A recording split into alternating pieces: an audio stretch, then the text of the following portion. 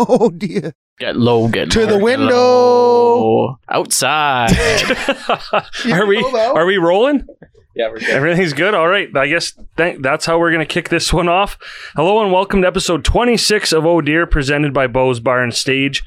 A little bit of layoff between episodes here. I guess a March break, if you will. A couple guys had some nice vacations. We're all back here at Communal Creative Studios, ready to roll, kind of. Thank you all for joining us once again. I am Ted Emmett, excited to bring you another pretty not bad edition of whatever it is we do here. Still haven't quite figured that out, but we do have a great interview to share with you as Walsh and I chatted with Dr. Kim Jim and Dr. Keith Wolstenholme.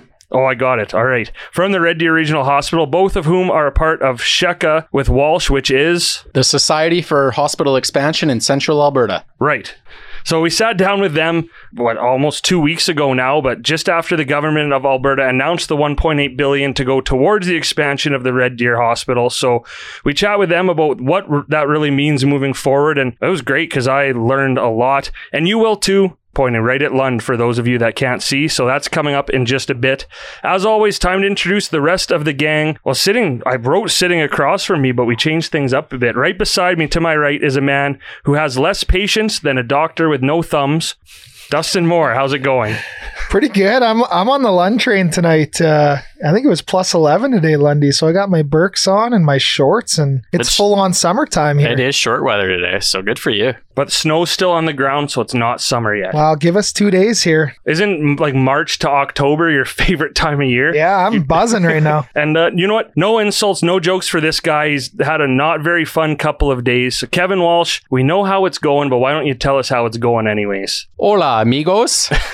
So I just got back. We'll skip the bad stuff and just got back from Cabo with my wife for our first trip together since our honeymoon. So it's been a long time coming. And I thought of you guys the whole time. So walking through the airport in Mexico, there's some sleazy guy trying to sell us a timeshare. So I thought of Andrew. Our cab lady that drove us to the airport, she had wonderful hair. So I thought of Aaron. Oh, nice. Our first day at the pool, it was plus 30. It was beautiful. At these resorts, they have like that entertainment team that tries to keep you entertained throughout the day. And so the first day they had a drinking competition. So I thought of Dustin because I knew he would have crushed everybody. The next day they had a taquito eating competition. I thought of Ted. I was like, yeah, he would have won that for sure. Yeah. And then the last day we were going back up to our room and there's this guy passed out in his chair, beet red with a beer in his hand. And I thought of Lundy. Thanks. So I was always thinking of you guys. Lund wants the taquito thing now. Yeah. I'll take any of the. I'll take the nice hair thing too. You really thought of us. I still want to hear about the bad stuff. Okay. Yeah. So we got back. Basically, I was asleep by midnight on Sunday night, and Monday morning at 2:30 a.m. the alarm at our store, Rob Ray, goes off, and some Careful. douchebag decided that he wanted to break into our store. And way to go, Lund. Yeah. I was passed out in Mexico, man. So, thankfully it could have been a lot worse. We basically got a broken door. He stole our computer and he got a whopping $100 of cash out of our till. So quite frankly, not even enough to do an insurance claim, but more just a big hassle for us more than anything. So thankfully we were only closed one day, and we really appreciate the support from all our followers and all our customers. A really good outpouring of just kind of supportive messages, and really thankful that we have a good customer base and just general community in Central Alberta. So, hopefully they catch that guy. It sounds like maybe it's someone that does this for a living. If they catch him, we're really not going to get anything back out of it, but he just deserves to be off the street. So not a great way to start the week or come back from a vacation, but away we go anyways. I thought maybe it was just Dustin trying to get more stretchy jeans. So, Kev, are you putting up a reward to catch this guy? $25? $25 leading to the rest of the douchebag who broke in. Yeah. Sure. He does it for a living, like $100. It's not a very lucrative career. Well, you know what? He was driving like a really nice truck from what we could see on the cameras. So. Oh, really? Oh, he for sure owned that. Well, yeah, it's either stolen or we're like, dude, go pawn your $100,000 truck and you can smoke all the meth you want. So. Just for anyone listening, that's not just life advice for anyone. Like, don't. I mean, we're not the boss of you, but maybe don't do that. All right, so back to the hospital doctor puns. Ryan Lund, I'd make fun of you for catching a cold, but that would be a sick joke. It would match my sick burn from Mexico, I guess. I too had a March break. I went to Hawaii, more specifically Kauai. First time there. Lovely island, got lots of rest and relaxation. Saw a lot of beautiful sights and did quite a bit of activity while I was there. So highly recommend it to anyone that hasn't been to Kauai, especially if you want some rest and just to recharge. I want to hear about those 3 CrossFit classes that you claim to have gone to. No. 5. And 3 hikes. 5 CrossFit classes, 3 hikes, a bike ride, a kayak trip or ride, whatever you want to call it, and a lot of walking. So, sorry guys, great. Yeah. I wasn't thinking of you like Kevin was while I was there. Next time I'll do better. Well, you didn't see people doing like a push-up contest and think of me? No, I did. Van Ted would be great at judging that. Yeah. So we have someone else who just took a nice trip to Hawaii. No more doctor puns, but coworker Aaron with us again on the couch, and you had a nice little trip too. Yeah, we had an opportunity, my husband and I, to go stay in a relative's condo in Maui. So we took off for 6 days. I didn't think of any of you. I did not do any CrossFit, and I drank a lot. So it was absolutely delightful. Yeah, you did it wrong, Lund. No, I did it right. Because now I can drink a lot now that I'm back. And beside Aaron on the couch, so we're not going to get into him talking about trimming bushes or anything, but Andrew Russell's here again tonight, and he did get the first of 4 basically nights of free reign on my hair. And I don't know, Andrew, why don't you explain what you went for here? Because it's like, I feel like a cotton candy troll, like, I don't know. So I guess initially my idea was kind of the Harley Quinn look, where I was going to, part it and then try to ponytail the sides and then, add the color that I added. Then I forgot to bring a brush, and, you didn't bring a brush. So I'm not helping you. I had to just improvise with what I had, which was hair cement. And even with hair cement, Ted, I could not keep your hair erect. No.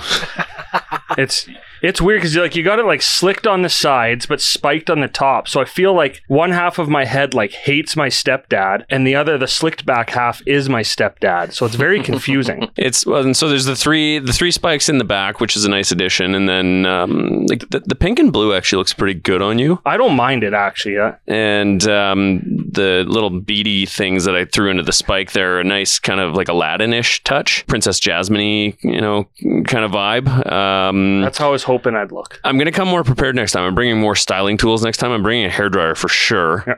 Oh, yeah. And I feel like this is like a good starting point, and it's just going to get better as we go. So, you know what you look like when you just turned around is that guy from Little Nicky who lives down in hell. The devil? I was like, there's quite a few. But you know what? It's not bad. You know what? You had some fun with it, and it could be worse. Big things to come, Ted. It's going to get better. They said, though, you were kind of like pulling on my hair a bit, and it was like a very confusing feeling. I think I liked it. Left your hair pretty limp. Yeah, to make sure his hair gets erect, you got to get him real excited. Yeah. So next time, really jazz it up. It needs a little bit of heat applied. I feel like if I had brought that blow dryer to just give it some warmth, it would have stayed up. And in hindsight, now I'm looking at it thinking we should have made it go forward, because then you kind of would have had like the unicorn vibe going on with the pink and the blue. It would have been good. You got 3 more attempts, but yeah, I agree, Andrew. It's a great start. Hey, but speaking of hair, because I haven't had a chance to officially do it, thank you to everyone who did support my dry February, and that's end of March now. We haven't done an episode since before the end of February, but I raised almost $3,000. So to Andrew, thank you for your donation. That's why I was happy to let you do this. Didn't hit the goal to shave my head, but I still wanted you to have some fun with my hair at my expense. So yeah, thank you everyone. I think that's still pretty incredible. I mean, a lot of people too, obviously friends and family donated, and some people I've either never met or don't really know, which is pretty cool. So boy, we're still in intros here. Last but not least, though, Ryan and Riley from Communal Creative Studios are here. I'd say keeping us on track tonight, but we are way off already. We actually owe them another big thank you for something, which we'll get into as we roll into the Glad Game. The Glad Game is brought to you by Louis Corriveau of Warren Sinclair LLP, a Central Alberta law firm dedicated to helping all its clients achieve their business and personal goals. Learn more at warrensinclair.com. All right, so this Glad Game, a bit of an easy one for Dustin and I, as we just had the pleasure of hosting the United Way Central Alberta's virtual campaign celebration over Zoom, which all in its own was a pretty cool experience. But it's what we learned during the show that really makes us glad, because in 2021, they raised a shit ton of money. Yeah, for this Glad game, I think it's kind of the trifecta for me. The United Way, obviously, that's amazing. The amount of money they brought in and then dispersed to different organizations is incredible. The businesses that supported them, having them online and watching me and you go through that Zoom thing was pretty cool. That was the first award show I've ever hosted, and who knows if we'll ever do one again. But Oscars are next. Besides them asking us to do that, which was so cool, Aaron made this unbelievable graphic for us that we ended up doing on the green screen, and Ryan and Riley, helped us navigate our way here in the studio. So it ended up being a really awesome day. I enjoyed it. You did a great job on the scripting with the United Way, Chelsea and Brett and Farron. So all in all, an experience I've never had before, and maybe we'll get it again. I don't know. Yeah, you did. This is my fault for not telling you what I was teeing you up to say, but in 2021, they raised $1.8 million through all their campaigns. So that's through a lot of local businesses and organizations who do the campaigns for the United Way. So it was really cool. Again, we owe Ryan and Riley a thank you because they had a really cool Zoom setup here. In front of the green screen, we had the good mics. We had one of Riley's 4K cameras on us, all linked in through Zoom. And then they helped us basically run Zoom and the PowerPoint. So again, there's one more thing that I would have never really thought of, but if you want to come in and do something like that over Zoom, like a live event or even recorded, that green screen was incredible for it because it really did give us the kind of that awards show feel minus the two hosts. So yeah, and the only other thing I'll say is just the businesses, as we've done this podcast, who have supported us with, sponsorships, partnerships, whatever, the gift cards for our deer hunt. The Central Alberta community is so generous through everything. And, the United Way raising $1.8 million. We talked to Miles and Kara back at Christmas with the Adopt a Family. So I don't know if you see this everywhere, and maybe you do, but I just, being so close to home in Central Alberta, we have such a generous community. So that is something certainly to be glad about. Well said.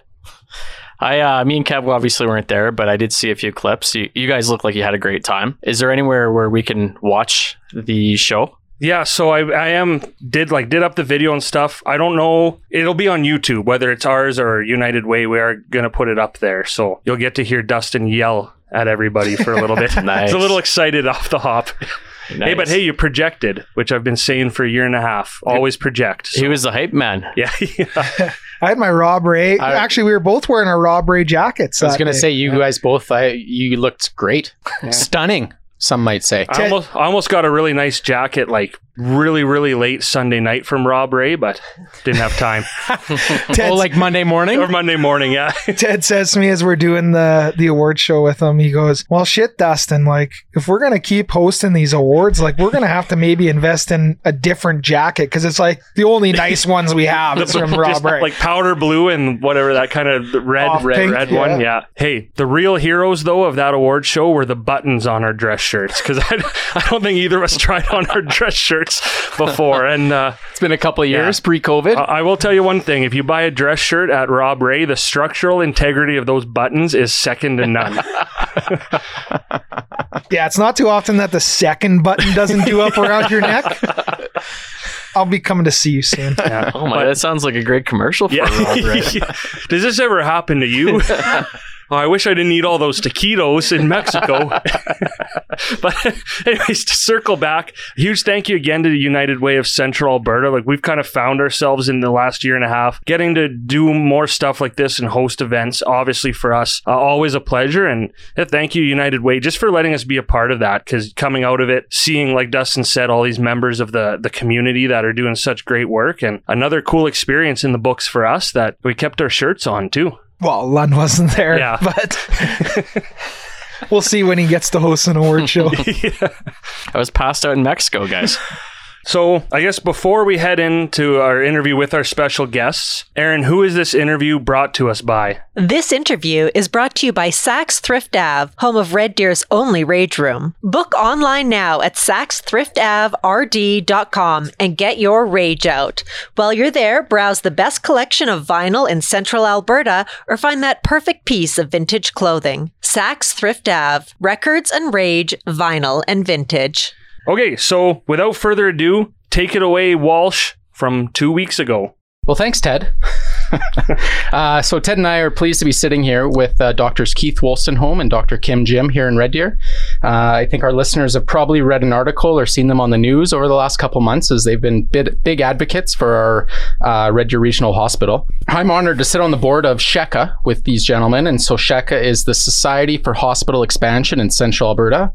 We just had our 5-year anniversary last week. Went to our favorite place, Beau's, for a couple beers with the group and just kind of celebrated some recent announcements. But Kim, you were instrumental in kind of spearheading that group and getting it going. So maybe you can just, go back 5 years and kind of tell us how it all came to be. Yeah, it's hard to believe it's been 5 years, but basically what happened is that, many physicians of the hospital had really become tired of hearing announcements and then finding out that Red Deer was really nowhere close to getting any of these resources that were needed or hospital expansion. So you have to kind of go back a little bit further. So in 2017, February, we had our first rally where we advertised that we were going to update people on what the state of the hospital was, and we called it the State of the Hospital. And that was the address that really got SHECA going. SHECA was actually formed that summer, and we had our first official rally really in fall of 2017, where we kind of highlighted more of the issues.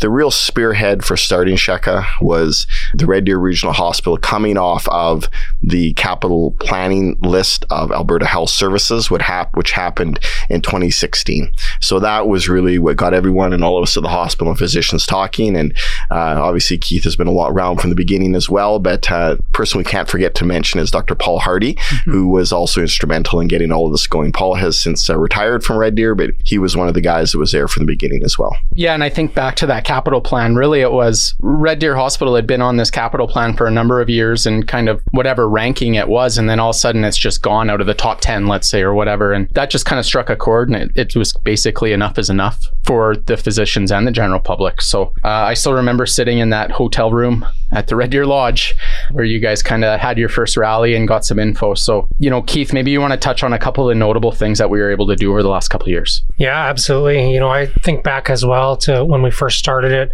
and it's been quite a journey from there to here. But certainly, the advocacy work that we've been doing, I think, has been instrumental actually in bringing public awareness to the lack of infrastructure investment in Central Alberta. And what that's done is, honestly, it's got people interested. It's got the public interested. It's got the business community interested. It's got people writing letters. It's got people applying pressure to government. And I think that's really what got the momentum going is, once government is getting hounded over and over and over by the public, they start to respond to that pressure a little bit. And, the announcements we've had lately, I think, are at least in part due to, the public pressure that's been brought to bear. So, the $1.8 billion that was announced recently, I think, it's obviously fantastic, but I think SHECA plays a role in getting us to that point for sure. And I know people are, especially these days, a really big fan of government. So it must be really hard to, be one of those groups that opposes the government or goes up against the government. So, it's one of those things where I guess it's been... Yeah, I'm just here as a seat filler. I'm not... I would agree with you that the SHECA has gone up against government insofar as that we have called them to task about inadequacies in the system and really discrepancies in funding in Central Alberta. But I would actually say that what SHECA has really done is, as Keith has alluded to, is really mobilize the public. So we made it apparent what those discrepancies were and how Central Alberta has not had its fair share. I think, to be quite honest with you, it's the public that has really been who's taken this forth, because there's a dozen people on SHECA. We can say what we want to say and have our opinion, but it has really been the public that has taken all of those concerns to their MLAs, to the mayors, to various people to get this done. Yeah, the other thing is that we've been equal opportunity, right? When we started this, NDP was leading this province. And we transitioned from badgering them right to badgering the UCP. So one of the things that we've actually been, I think, proud of and been pretty clear to declare is we are an apolitical organization. And we just really want what Red Deer deserves, right? We want per capita funding that Red Deer deserves. And if that means that I meet with somebody from the NDP or I meet with somebody from the UCP or I encourage somebody to write a letter to anyone in government, then, we're happy to do that. Yeah, I think a couple of the big things that stick out to me, you alluded to the per capita funding. You know, we FOIP'd the government as a society. We got a lot of info. Believe it or not, Ted, they do not just hand over, you know, here's what the stats are per capita. We actually had to dig through a pretty monstrous spreadsheet and put everything together and check it about 4 times. But that was a huge disparity. You know, I can't remember the numbers off the top of my head, and I probably should. But it was like $400 to Edmonton and $100 per person to Central Alberta. Kim, do you know the numbers? It was even worse than that, actually. Worse than that, yeah. Yeah, the numbers are basically an 8 to 10 to 1 spending discrepancy. And in a scenario, depending on how you put it together, could even be as bad as 13 or 14 to 1, depending on how you looked at it. It was really hard to really discern that data, but you're looking at least 8 to 10 to 1 to as bad as 13 to 14 to 1. And that wasn't just over 1 or 2 years. Yeah. That's, you know, we went back to 2010, prior to 2010, looked at all the infrastructure announcements given elsewhere in the province, Lethbridge, Medicine Hat, Grand Prairie, certainly Edmonton, Calgary, really every major center except for Red Deer. And for Red Deer, how does it compare, I guess, in terms of the number of patients it sees or, you know, the area it serves for the size of the hospital compared to really, I guess, on a scale to the rest of the province? Great question. So Red Deer is consistently ranked 3rd or 4th busiest hospital in the province. So if you think about it, there's, you know, 3 or 4 big hospitals in Edmonton, 3 or 4 big hospitals in Calgary, but we're either 3rd or 4th over all the metrics over all the years as to how busy we are. But our beds per capita are tiny. So we serve, again, it depends what year you look at and where you draw the borders, but our zone is anywhere between 400,000 and 500,000 people, right? So City of Red Deer is 100,000, but we serve between 400,000 and 500,000. I remember back in February of 2017 when we had our big rally, we put up a map of Central Zone and people gasped. They had no idea. Like Wetaskiwin, Drumheller, Sundre, Drayton Valley, all the way border to border, BC to Saskatchewan in the middle of the province, all comes to Red Deer. So we serve a huge amount. And the other thing is we only have 1 big hospital in our zone. South Zone has Medicine Hat and Lethbridge.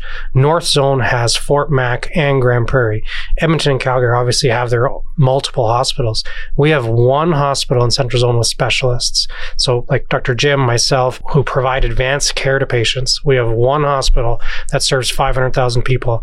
The thing I always tell my patients, because I do surgery, I'm a surgeon, I'll tell my patients on a Saturday, I don't know when we'll get you into surgery, because on Saturdays we share 1 operating theater with 500,000 people. You can imagine the look on their faces when I tell them that. It's really quite startling, right? And I think that the other thing that kind of puts it into context when you talk about, we'll say 3rd or 4th busiest hospital in the province.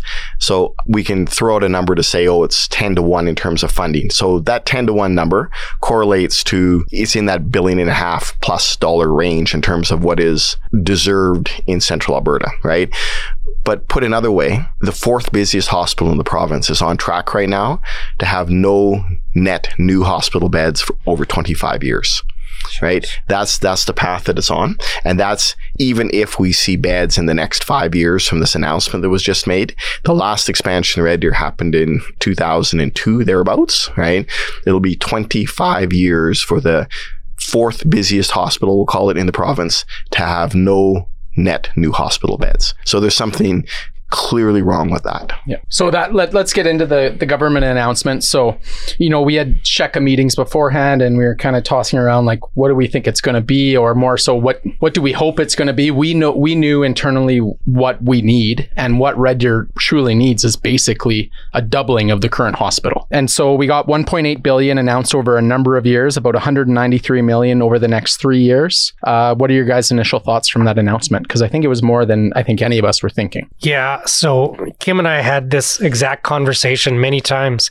What are we going to be happy with? What are we not going to be happy with? What's our response going to be? And to be honest, 1.8 billion, as Kim alluded to, that's what we needed. That's what we deserved. But it's more than I expected by a lot. So I was blown away. And, you know, initially I kind of, you know, lost myself in the emotional response. I was so happy, you know, here's all our hard work finally coming home to roost. But of course, there's lots of work to do. But I think, you know, it's okay to be happy. It's okay to have a good news day. And $1.8 billion, that's a good news day. Yeah, I would agree totally with that. And I would say that really, to be clear, it's the citizens of Central Alberta that are owed this. And it's the citizens of Central Alberta that, to government's credit, they have listened, right? And we hope as a society that future governments listen, whoever those may be, because, we'll call it the 200 million over the next 3 years, that's going to get us to a point, right? What really is going to matter is how much is allocated in years 3 to 6, 8, right? That's what's really going to matter. How much of this announcement is really going to come through, right? And that's what Sheka is going to be here to do, amongst many other things, is to make sure that money makes it to here. Yeah, I'm sure all of our listeners have dealt with the government in one form or another, so you can never believe, what they're going to promise. And again, it's a great promise, but it's up to us, I think, to hold them to the task. And I thought you put it great. We should be reasonably assured we're going to get this money over the next 3 years, but it's kind of years 4 to 6 and onwards where, hey, give us 200 million a plan for these first 3 years, but then give us like 600 to go and build something big, right? And get started on. Remember that if you truly plan to spend $1.8 billion over 8 years, it means that you have to spend basically, going to be wrong my math here, but I think it's about 225 million a year, right? Roughly. I think that's what that works out to. That's what I got. Yeah. Yeah. So 225 million a year has to be spent. So, we get to year 3, we'll have spent 200 million theoretically. Well, we should have spent 675 million in those 3 years if we were really going to spend 1.8 billion over 8 years. So it gives you an idea of the ramp up in spending that's required between years 3 and 8 to make it there. Yeah, I know for anyone outside, I didn't really know much about this until Kevin told me more about it. And that morning, I already told both of you, Kenny, because why not have the announcement at the Gary W. Harris for the hospital? I think that says something right there if you don't feel safe making that good of a news announcement at the hospital. But so I messaged Kevin and said, hey, looks like this announcement's happening here. Like, what were you guys hoping for? And I think, would you say 400 million or something like that? So to hear 1.8 billion, like I said, is staggering. But yeah, for, I guess, an everyday Joe like myself, I do wonder, okay, well, where is that going to go? Is it an expansion? Is it a new hospital? There's lots of questions to be answered still. If you play devil's advocate on some of that, someone's going to say, well, 1.8 billion, that's a lot of money to spend on healthcare. Is there someone else where else it could have been spent? Or is there something else that could be done with that money? And I think that one thing that people need to keep in mind with this is that as Central Albertans, we should not feel guilty that 1.8 billion is going to be spent in Red Deer, because I can assure you, if it wasn't spent in Red Deer, it would have been spent somewhere else. And that would have essentially exported our tax dollars from Central Alberta to another jurisdiction. And it really is a major issue for Central Alberta in terms of growth of fabric of the community and what have you. Healthcare jobs are well-paying jobs, right? So you're exporting the future jobs for people's kids and all of that out of Central Alberta if you don't have something like this here. And the reality of things is that expansion in hospitals will be necessary to meet the demands of the future population. It just needs to be here to keep these jobs and people and resources here in Central Alberta. Yeah, I know us three, we've talked about it before, but if the general, nursing workforce, the physician workforce, if that starts to erode to a point, it's really hard to build that back up. And when, heaven forbid that we start to lose some services out of Red Deer, it's very difficult to get those back. So, I think all of us are very happy, and basically the announcement exceeded our expectations. But in the short term, over these next 3 years, 200 million's coming, but they're saying most of that's going to planning.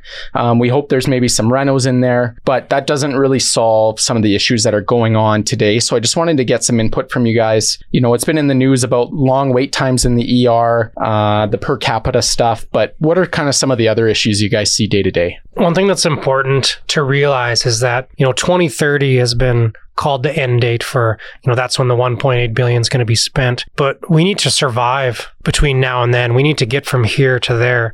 So one of the things we're facing right now is a pretty significant human resources crisis, where we don't have enough nurses at the hospital. We don't have enough of certain physician groups at the hospital. For example, right now, we're desperately short of anesthesiologists at the hospital, which means that we're limited in the amount of surgeries we can be doing. So pretty tragically right now, after going through COVID shutdown where we were doing almost no surgery at all, now we're faced with a further sort of setback where we don't have enough anesthesiologists. We're actually having OR theaters sit empty right now. So, it's a multifactorial problem. But one of the things we need to do is figure out how to make Red Deer an attractive place to recruit and retain a healthcare workforce so that when we're ready to open the big shiny new building in 2030, we actually have human resources to work there.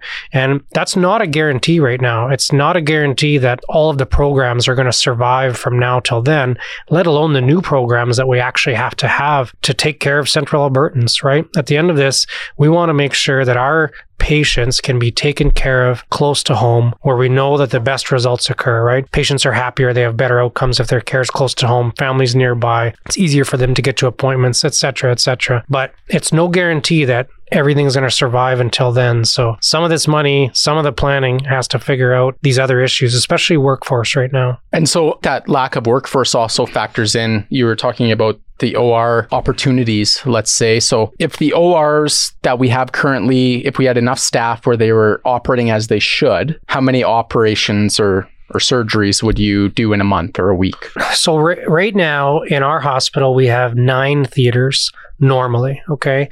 So right now we're running about 6 theaters. On average, you'll do about 4 surgeries per day in each of those 6 theaters. So 24 per day times 5 in a week, right? Mm-hmm. So you look at our deficit. So if we're missing 3 theaters, that means 12 surgeries per day are not getting done that should get done. So over the course of a week, that's 60 surgeries. Well, it doesn't take very many weeks to add up. And we've been at this since September, where we've only been running 6 theaters per day. So every week since September of 2021, we're dropping 60 surgeries that should be done. You look at some of our wait lists, some of our longest wait lists right now, for example, joint replacements, right? So someone needs a new hip or a new knee because they've got bad arthritis, they can't work, they can't walk, they're on narcotics, they can't be a functioning member of society. Well, that's a lot of people waiting for surgery that could have otherwise had it done. So it's pretty disappointing.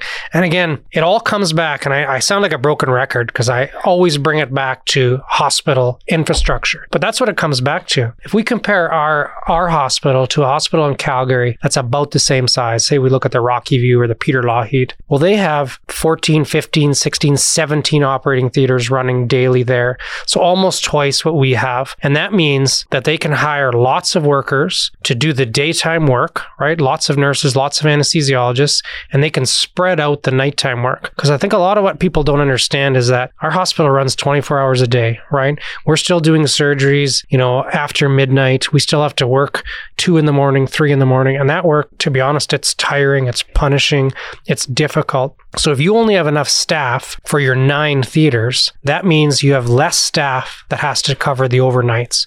If you have so many staff, you can cover 18 theaters. Well, you're only working half as many nights as we're working in Red Deer. So if a Calgary hospital says, hey, come here, we'll give you lots of OR time, you only have to do work overnight once every 20 days. Whereas we say, you got to work overnight once every 9 days. What do you think is going to happen, right? We've lost a lot of human resources to Edmonton or Calgary for that exact reason. That includes nurses, anesthesiologists, other specialists who just say, I don't want to have to work that hard at nighttime. I'm happy to work as hard as possible during the day, but nighttime work is punishing. And they go to those big centers or any other jurisdiction and get that more time, and they're still getting paid the same or more. So yep. What's the incentive for them to want to come to Red Deer? Yeah, it's a scary problem. Yeah, so that's what we're working on, is trying to figure out, recruitment, retention, and we need strategies for sure. And it starts with infrastructure, and really it's something where the infrastructure should have been there years ago. And the other part just to keep in mind with all of this is the number of people that occupy hospital beds in Edmonton or Calgary that are residents of the immediate proximity of Red Deer on any given day. So really the systems in Edmonton have expanded, but they've expanded by those patients being there.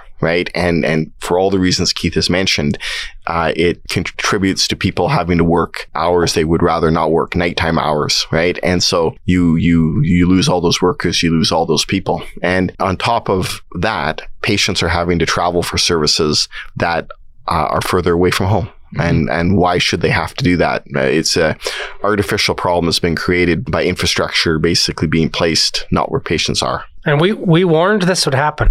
Back in 2017, we said this would happen. We would run into these sort of troubles, and we have. Yeah, if you look at I looked at the flyer we put out for the rally, I'll call it a rally that we had at the Beaumont Inn on February the 28th of 2017.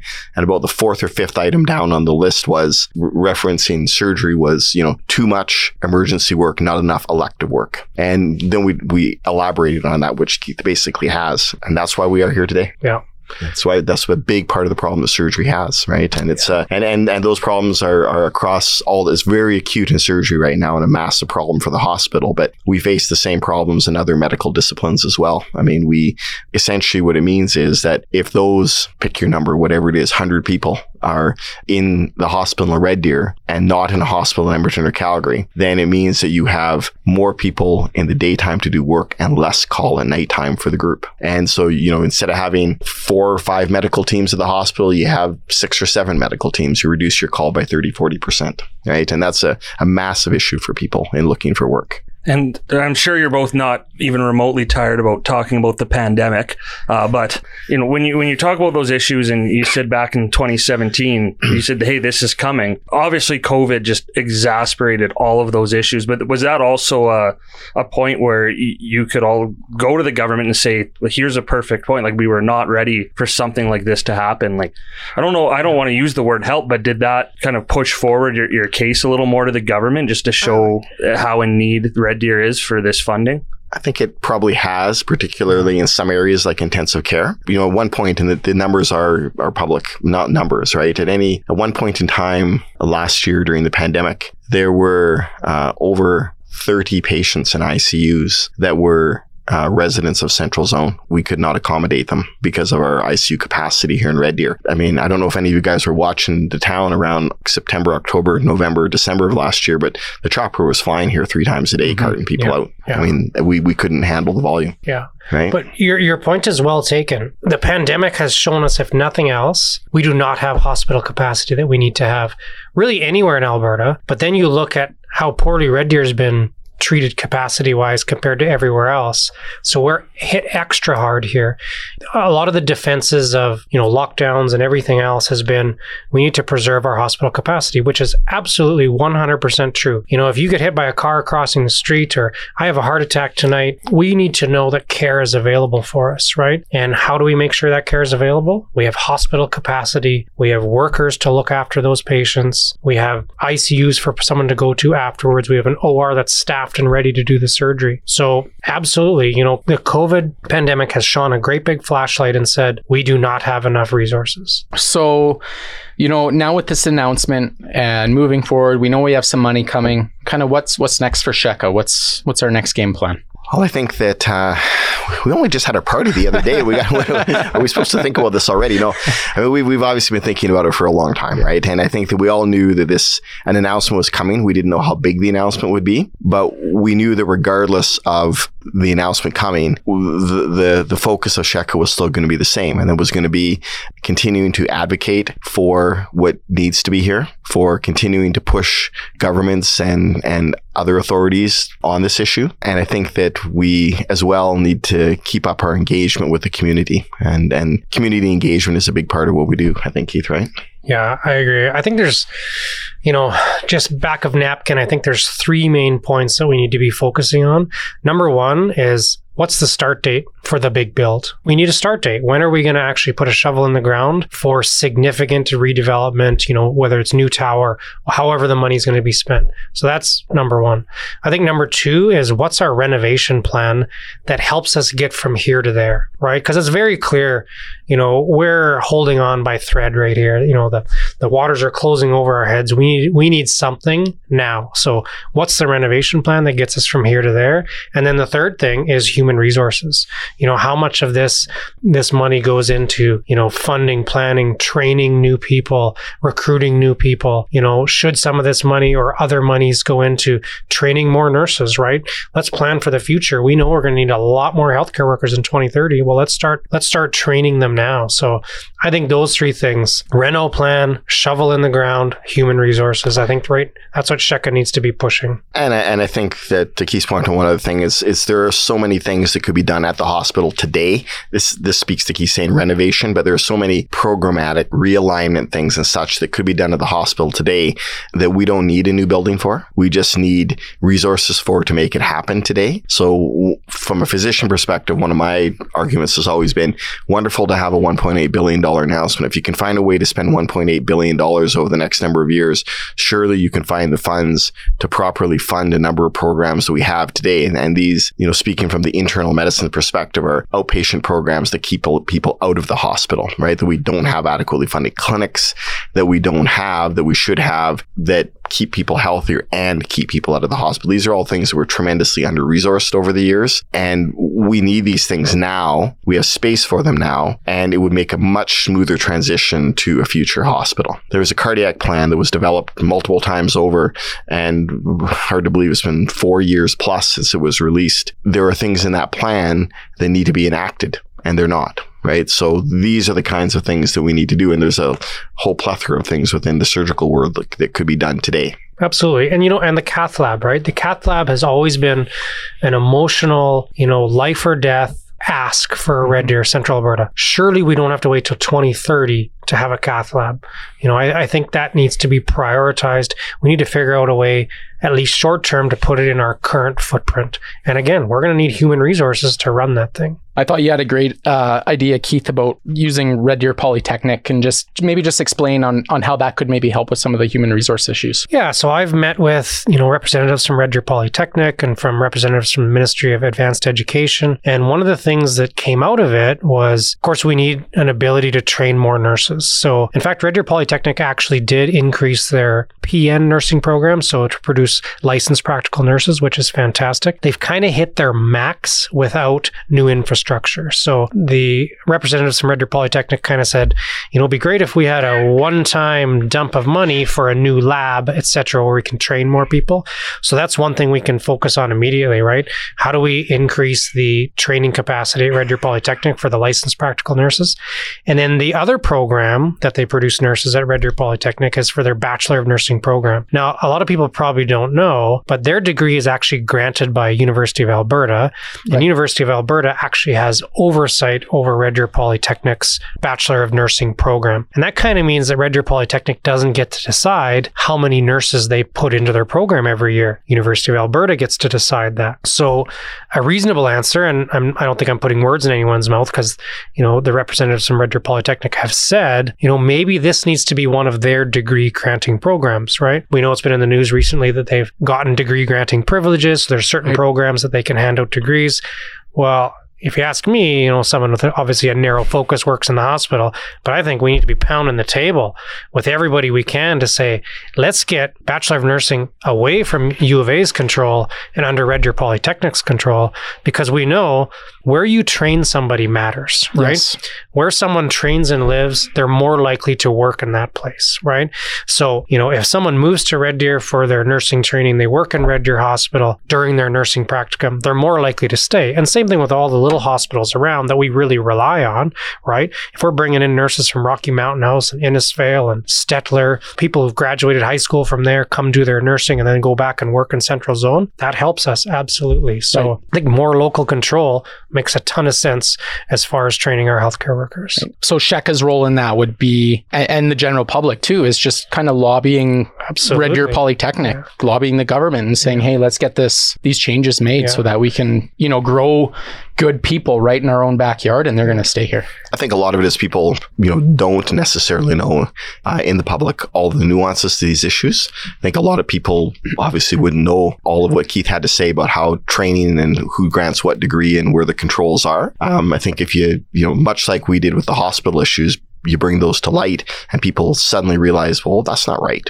Mm-hmm. And so much of this is just, it's been easy advocacy work because we've been pointing out things that are just so glaringly obvious, and people are quick to pick up on it and start lobbying. And that's been, in my mind, the true success of SHECA has been mobilizing people. So on that note, how can the public get involved here moving forward with SHECA in general?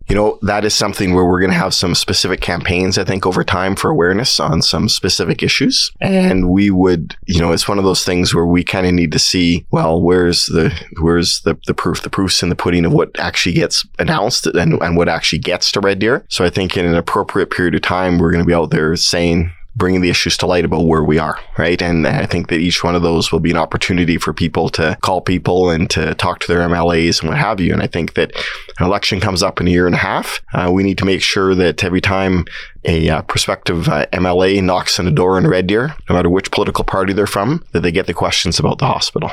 Yeah, absolutely true. You know, I think we'll come up with some specific asks, but, you know, right now, certainly, you know, more interest as far as, you know, local leaders in the community, if they want to be involved with Sheka, absolutely.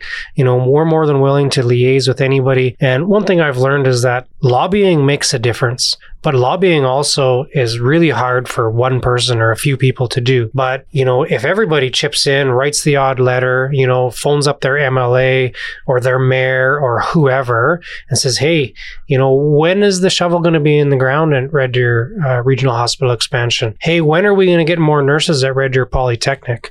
Hey, how are we going to keep doctors from leaving Red Deer, right? Those are legitimate questions that we don't have, the public doesn't have to have the answer to that, but somebody should have the answer to that. But if the public's not asking those questions, then nobody cares. Right. So, you know, at Sheka, we've talked about, you know, what do we need moving forward? And so to be clear, and I think it's came out in this interview, but as an organization of Sheka, we're not looking for donations or we don't need money. We don't really, there's very low cost in what we do. It's just public advocacy is really. And so we just want, you know, hopefully by the end of this interview, some of our listeners are kind of riled up and pissed off. And yeah, this 1.8 billion is great, but obviously it's not solving all the issues that are occurring right now. And we need everyone to kind of let their voice be heard.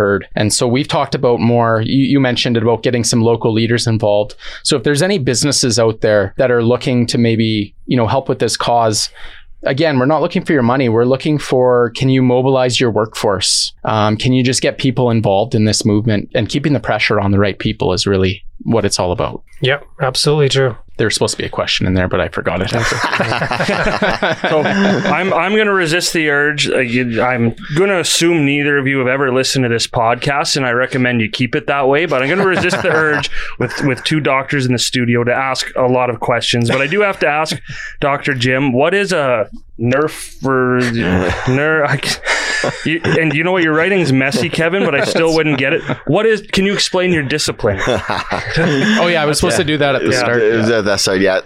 I was going to say you're lucky you're trying to read Kevin's writing and not mine. But, that's very true. Anyways, so a nephrologist is basically a subspecialty of internal medicine. Internal medicine is basically the discipline that deals with if you have a problem with a major organ. So a general internist takes care of people who have, you know, either heart, lung, kidney, bowel, what have you kind of problems. But if you further subspecialize, nephrology is specifically looking at kidney. So it's a specialist in kidney medicine. That's not how kidneys drain or your prostate or your bladder, but how kidney itself actually works. That's what I thought, but I just want to okay, good. I'm glad we clarified that. And for then you.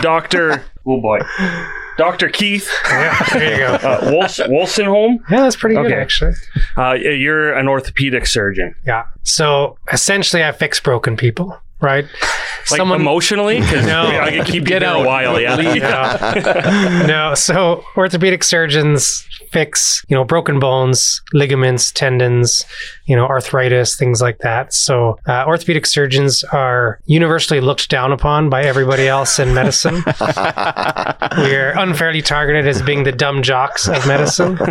But it's okay to embrace it. Yeah, until you need an orthopedic surgeon, right? And everybody eventually needs an orthopedic surgeon. Yeah, absolutely true. Which actually reminds me, my wrist is sore, Keith. I do have to have you look at it. See, everybody. Yeah, I don't know either of you can fix a hernia, but I've been putting that off for about 4 years, so I probably should. Dr. Hardy could have done that, but he's no longer here. Oh, yeah. I had it done, and then I didn't wait long enough to do stuff again, and it still hurts. Well, if you get your name in now in about 3 years, you'll get in it's there. In there. Yeah. No, it's in there. I was going to say, so that is what falls under the scheduled surgery, right? So, and it's many people, like knee replacements, you need your ACL done, you need your gallbladder out, you need your kidney stones taken out. That's all the scheduled surgery. And one of the things that really irritates me is people call that elective surgery. Like it's not actually that important. We can kind of get around to it whenever, which honestly, that's bullshit. Scheduled surgery still needs to be done because people are suffering while waiting to have their intervention. And I think, you know, what we found is that scheduled surgery was what gets sacrificed when you face any pressure from anything anything else, whether that's overcapacity, whether that's COVID, scheduled surgery gets sacrificed. And honestly, I think that's an error in how we've been handling things. And, hopefully with our expansion, that will be less so. But to give you an extreme example, so in Manitoba, they are actually transporting scheduled surgery on spine patients, not only out of Winnipeg, not only out of Manitoba, out of the country. So they're sending spine surgery patients to North Dakota to have their surgery done there. And you can imagine how much that's going to cost. And why is that? Capacity, right? So we're not alone here in Red Deer, but gosh, let's never get to that point. Yeah, that's pretty scary. Yeah. Pretty scary that, those are decisions being made. Yeah, I know we've seen, like I said, I'm okay getting bumped back to the bottom because honestly, for me, it's like I just can't do some core stuff when I'm at the gym, and that's a great excuse. So I'm not I'm not overly eager to get in there. But yeah, it is even the first time too, right? And then they call you and they say, "Hey, sir, we can get you in there?" And for me, like I was like, "Well, no, that's golf season. I guess I'll wait." So again, a little self-inflicted there, but it is just seeing, especially now through COVID, like all the surgeries that have had to be canceled or put off, and some obviously pretty important ones too. Yeah, absolutely. And every patient has their own story and their own journey, right? And some people like yourself are okay with waiting, but some people, they can't work while they're waiting. They can't do, what their job requires. So they're not putting money in the bank, food on the table, or people are on opioids. They're getting addicted to narcotics because they're dealing with pain. These are problems that are easy to ignore when you say, we're going to cancel surgery because we need to divert those resources. But, just like any problem in life, if you ignore it for long enough, it's going to come back and bite you in the ass. And that will happen. Yeah. I mean, right now you might not think it's a big priority to have your surgery, but in 2 years' time, if you're not playing golf, you might think it is, right? Oh yeah.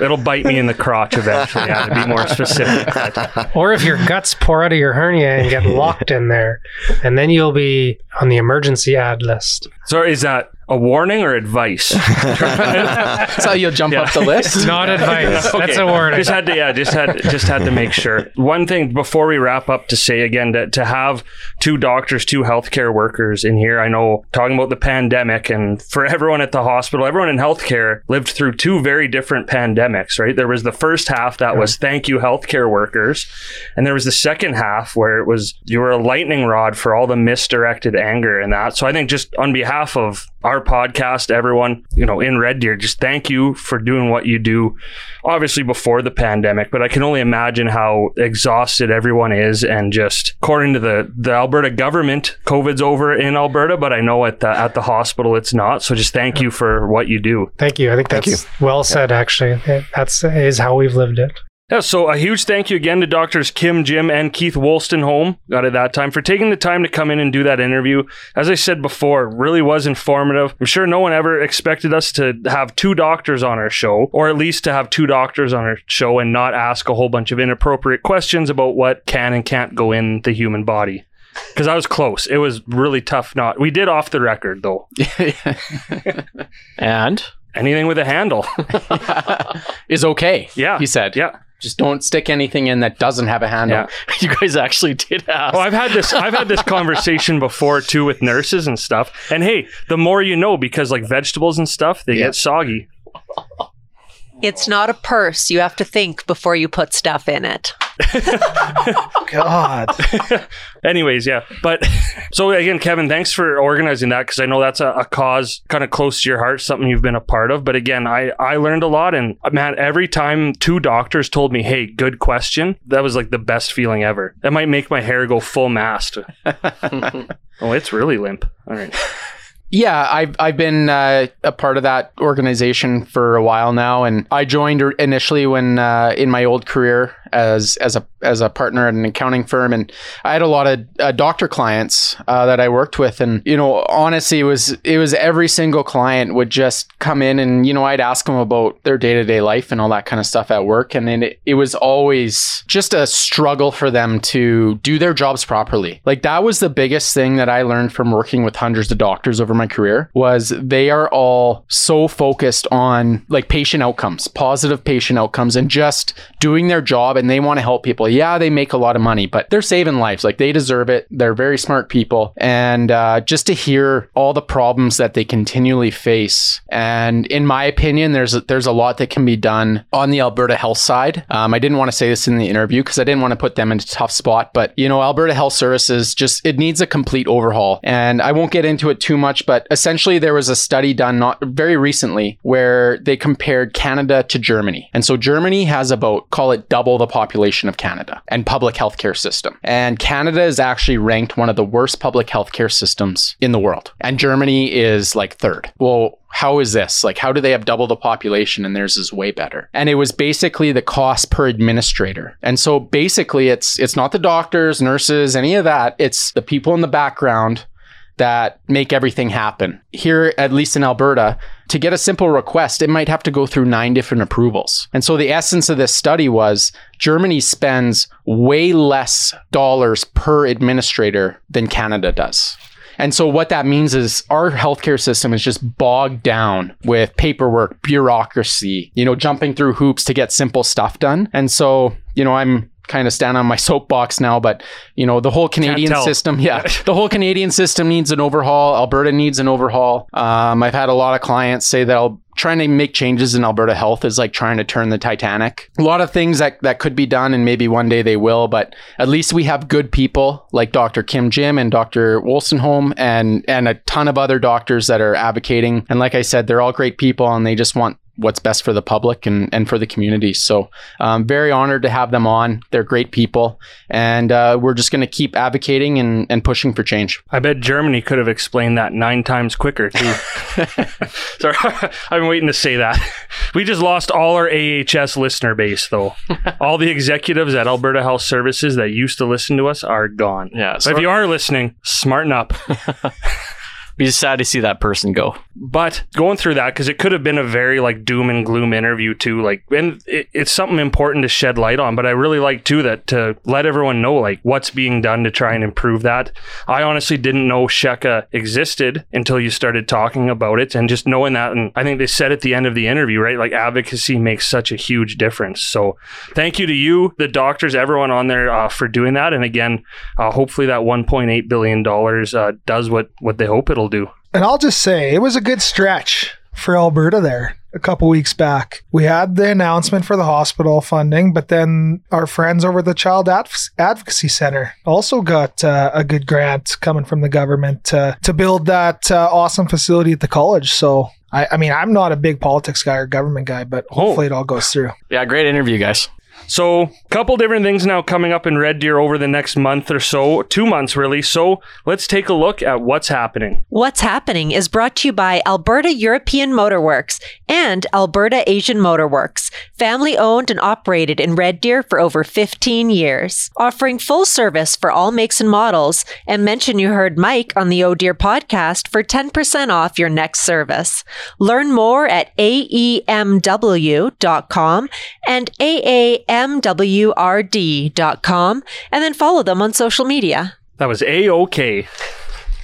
How cool was that seeing Mike's parents at the Rebels game after? Yeah, we were at the Rebels game, a Tuesday night game, and we're actually talking with a friend, and he's talking about, man, that Mike Passman interview was great. We're just openly talking about him, and I don't know, 20 minutes later, the people behind us start talking to us, and it's his parents. We're like, holy shit, good thing we didn't say anything bad. And we didn't. It was all good. Yeah, we waited till they left before we started to trash them. One of their one of the things they said was that they loved Lund's vehicle sounds on the podcast. So. Hey man, there's a lot of people out there that make vehicle sounds like that. So man of the people. Yeah, one of the many. There's only a few that make those sounds in bed though. Yeah, one of the few.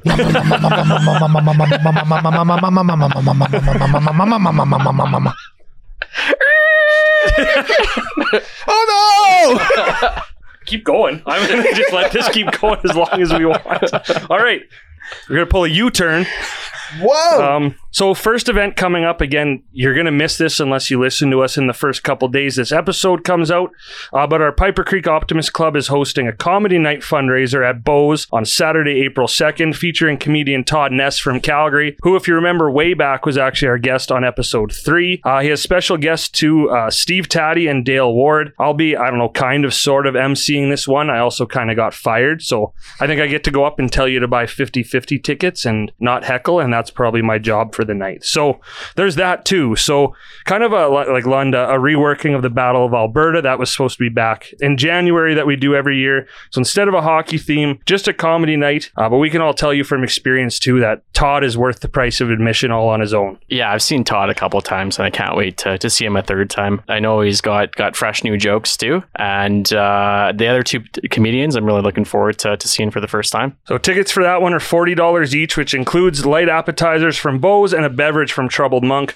All proceeds go to the Hockey Alberta Foundation's Every Kid, Every Community program, like it does every year with this fundraiser. And that just helps really give every kid in Alberta the chance to play hockey. So you can get your tickets online at Beau's website or reach out to us on social media, the podcast, or any of us individually, and we will get you tickets. So the next thing coming up, Walsh is going to tell us about. Yeah, so at least a couple episodes ago, we had our friend Kara Horsley from Mamas for Mamas Red Deer. So they are hosting a big fundraising event on April 9th. And if you're a country music fan, this one's for you. It's called Gone Country, and it's also at Beau's, featuring a live performance from Aaron Pritchett. Tickets are $50 and include light appetizers and a beverage. Doors open at 6 p.m. All funds raised will stay in Red Deer to grow Mamas for Mamas at-risk comprehensive program. You can find Mamas for Mamas on Instagram to purchase tickets, or as always, just slide into Ted's DMs and we'll point you in the right direction. Plenty of room in there these days. So, yeah. So before we go any further, Dustin, can you sing any Aaron Pritchett lyrics? Get low, get low, get low, get low. Hold my beer. I like how you actually put together, so because it's a podcast, I placed a beer in Dustin's hand and then he figured it out. He just starts singing when he's got a beer in his hand, though. It is, though. It's a good show. And like for most people, how long has it been since you've seen live music, right? And you can do it for $50, a great Canadian country artist, and for a great cause. And Beau's is okay too. So that's 2 of the 4 big events coming our way. Dustin, what do we actually just have a meeting about today coming up May 7th? Yeah, the Central Alberta Child Advocacy Centre is hosting its inaugural Courage Cup ball hockey tournament and after party. So the Advocacy Center is the charity of choice for the PCN Fun Run, which also goes on May 7th, which is Mother's Day weekend. I participated in this last year. It's a great event. So there's still time to sign up for that. So in conjunction with the run, they'll be hosting a ball hockey tournament down in Capstone on the Saturday afternoon, complete with a barbecue and beer gardens. Lundy? Woohoo! Thank you. And they'll be hosting an after party at, you guessed it, Beau's, to celebrate the champions and for an evening of entertainment, which is open to everyone. And a $20 ticket will get you an entry, as well as the light appetizers from Beau's and a drink ticket. Now, if that wasn't enough reason to come to the after party, against their better judgment, the Advocacy Center, man, that's so hard to say, has asked us to provide some entertainment. So you can catch Oh Dear live that night around 6:30. And then, of course, the real entertainment will start around 8 with some live music. Like a surprise London Walsh. That's what. Yeah, should have come to the meeting. What date is that? Yeah, what'd you guys sign us up for? May 7th. Oh. We already told them you'd take your shirt off. Actually, true story. I said, like, what type of vibe are we looking for this? Like, shirts on or off? Like, is that too far? And they just said, read the room. Oh, I can't read the room. You didn't even have to say the room. Hey, sorry, Dustin. So there's not much space left in the ball hockey tournament already, but you can reach out to the Advocacy Center through their socials if you're interested in joining, and otherwise keep your eyes peeled for more information. You can check ours or the Advocacy Center social media pages to get your tickets for the after show at Beau's. So at least for now, save the date, put it in your calendar, May 7th. Kev, Lund, you got it? Aaron, you can come too. Thank you. Andrew, you're not invited. All right. So we said it was a lot. There's a lot. Last but not least, another Optimist Club event coming up in June. First time we've done this one. We hope it's going to interest a lot of people. Lundy, since you're the one spearheading it, what is happening on June 4th? Well, Teddy, we got ourselves the first annual Piper Creek Optimist Club Charity Golf Classic. So it's going to be held at Alberta Springs. It's going to be an all-day event. $800 gets you a team entry. We're still looking for a few sponsors. So gold level sponsor gets you a free team. And you're ending up sponsoring a hole, so you get some signage out there. And silver level sponsorship doesn't get you a team, but you get your advertising out there. So we're looking to sell this thing out. We've already got some great partners signed up. I think we've already got our food and beverage holes all locked up, which is nice. It's going to be a full day event with dinner, and then after the tournament, we're going to end up busing people to Beau's Barn Stage. So we're going to be talking about this on the next couple of episodes as well as we get closer to the event. But looking to see a lot of familiar faces out there, and it's mainly just a fun tournament: 4-man scramble, 4-woman scramble, 4 mixed team scramble, whatever you want to call it, and may the best team win. Just a scramble. Oh yeah, I guess I could have said that. Yeah.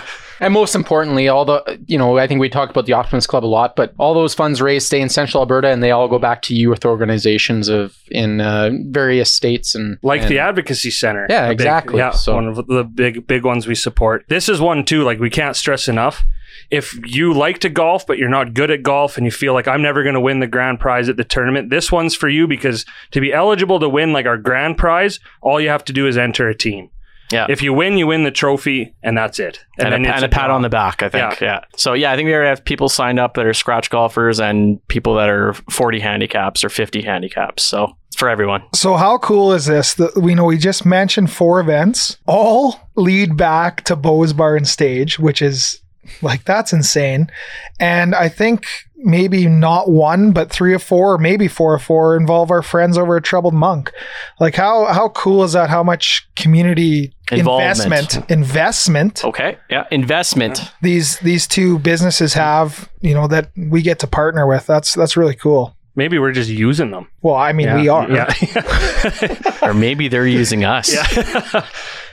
And I'll say one thing, I haven't been to too many golf tournaments that are actually on a Saturday. Like, usually they're on Mondays, maybe a Friday, but this is on a Saturday. We know, all the people in the Optimist Club are just beauty guys. Really, all that means is it's going to be a fun time no matter what. So like Lundy said, even if you're not a big golfer, come and have fun and raise some money. You know what? If you like the outdoors, if you like to drink, if you don't like to drink, if you like to eat, if you don't like to eat, this tournament's for you. So show up.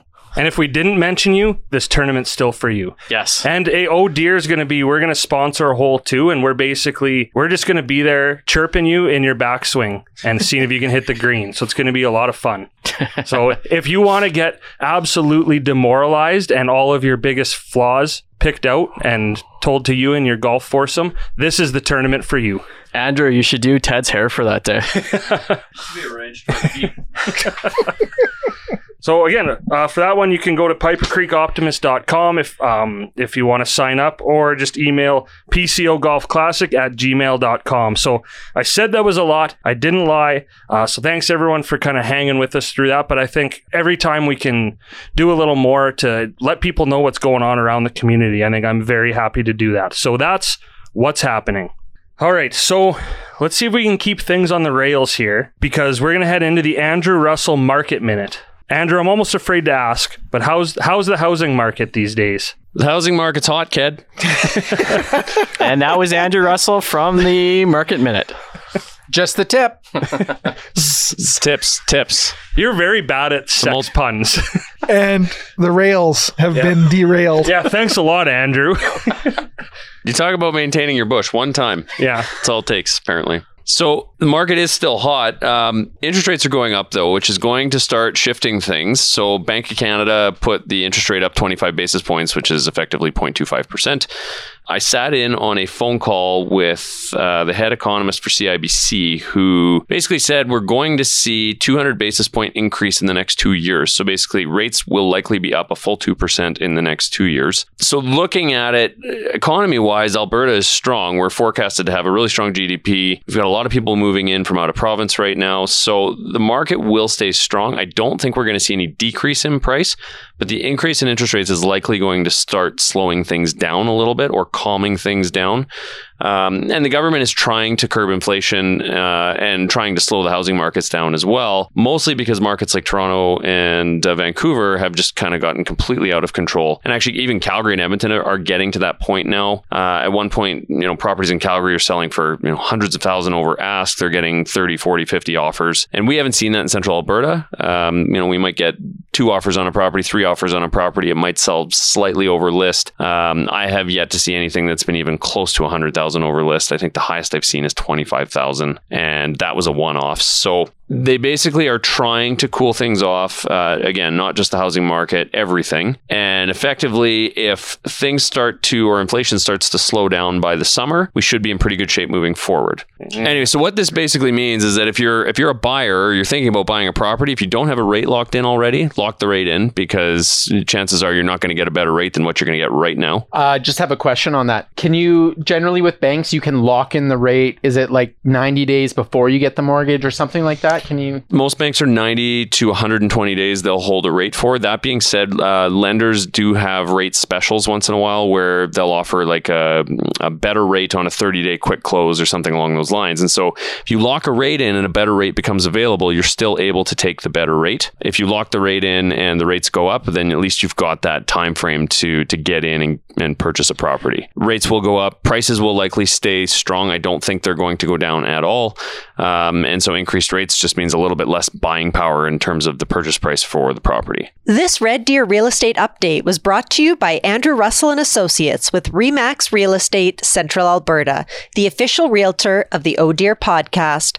For more information on the team and the services they provide, visit andrewrussell.ca. I will say that was Drink. That was what? We'll tell you later. Okay, I will say though. Do I say I will say? Every start of every Nice. sentence. I just like the whole posture. Too. I'm about to say. Yeah. I will say The posture with you the will pointing. listen. Yeah. that was good. Andrew Bean. That was very valuable information, but I just wanted to give Andrew a quick tire pump though, because he sold my brother-in-law and sister's house in, Yes. it might have been less than 24 hours. I think it was Yeah, 10 hours. that was- Not my quickest sale ever, but not bad. They were It's extremely quicker than your market minute, quote unquote. God, if that's a minute, I don't know what all those women were complaining to me about. That's great. That's what I was thinking of that joke instead of listening to you, Andrew. That's okay, Ted. And we know it doesn't impact you because you'll be living in Lund's basement for a while still. So Oh yeah, but good work, Andrew. Thanks again for the market minute. I will say that we. I didn't even realize. All right, well, that was the Andrew Russell Market Minutes. I know, Andrew, you've got to go, but I promise I will keep my hair in the rest of the night. it looks good, man. I think you should. It actually feels better because it's all like up out of my face and off my head. It's not bad. I stabbed the back of my neck a couple times when I leaned back, but otherwise it's pretty good. Now you're fine though, because you're fully erect. Yeah. So before we head into our usual bathroom break, let's talk about the reason we all have to pee. It's a good segue. Thank you as always to our friends at Door Tender, providing us with some beverages to enjoy tonight. I know these guys here are all happy that I can have a drink or two again while we're here.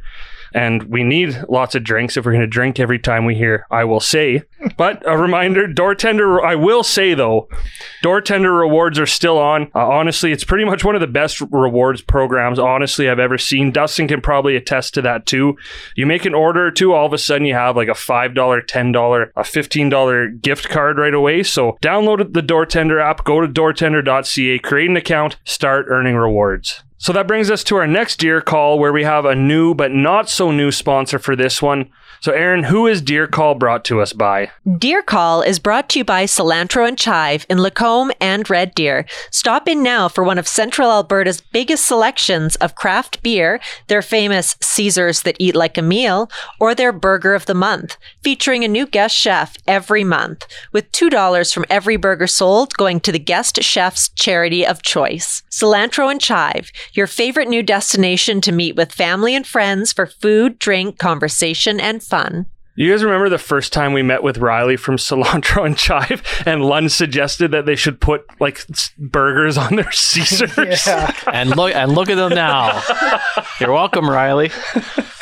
I can't believe he didn't just shut us down right there and like kick us out. Yeah, go home. Yeah. What is this? Yeah, okay, Lund, we're in magazines for this Caesars like a meal, but I don't know why he didn't just hire me on the spot right there.